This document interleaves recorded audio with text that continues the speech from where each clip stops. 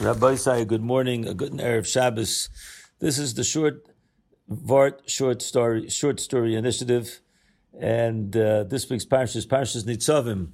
We're going to say over a great Vort and a great Maisa.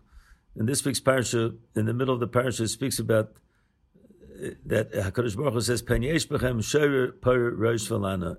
You might find a root which is bitter and which is a destructive force, which is discussing a family, a people that are going against the Torah. But the Rashi Tevis for Pen Yesh Bechem Shirish Pera Rosh Vilano, those last four words spell out shofar.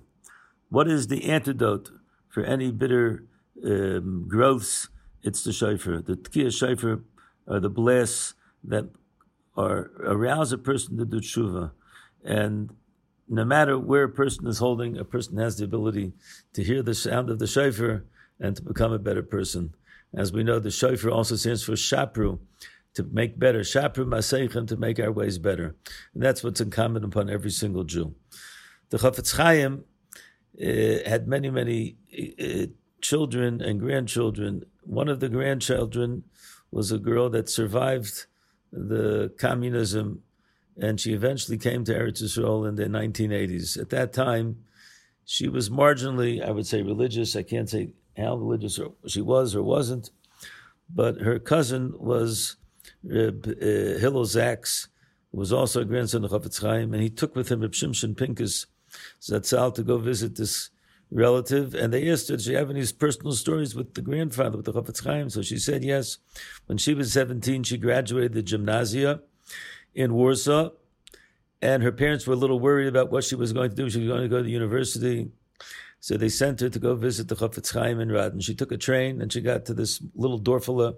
She was used to cosmopolitan city, Warsaw. She comes to Radin and comes to the Chafetz Chaim's house. She enters into the house, and she sees a very austere room with a table without any ornaments, a little stool. The Chafetz Chaim is sitting there, and there's a lantern to give light. There was no electricity, and she said to him, she knew the Chafetz Chaim was going to probably grill her a little bit about her plans, or she said, "Zaidi, why are you sitting in the darkness? Why don't you come out into the world of light?" She said in the Yiddish. So the Chafetz Chaim was quiet, and after a minute he said, "Does the aeroplanem? Do you see the airplanes?" This was after World War I. So he said, the little airplanes that were going over. She says, yes. She says, "Ze vet machen a plane, was vet gain of the lunar."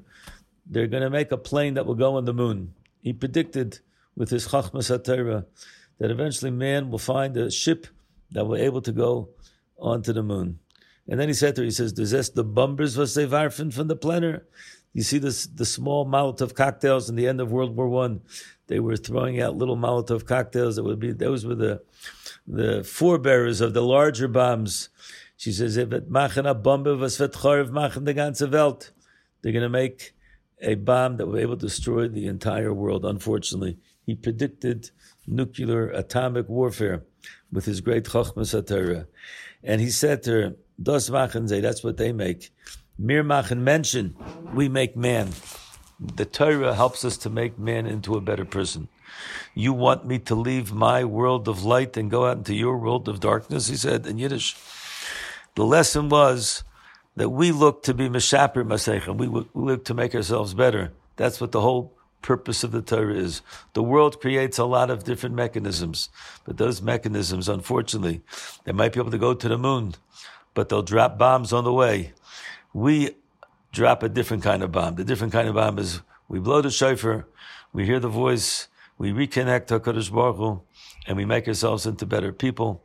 We should be Zocher Mitzvah Hashem to a good Shabbos, and Mitzvah Hashem a good Gebench to Yor. Thank you very much for listening. We want to thank jfoundations.com. If you could sponsor any of our activities, it'd be another way of addressing and being able to give over Torah to other people. Go on the website and show your support. Thank you very much for joining us.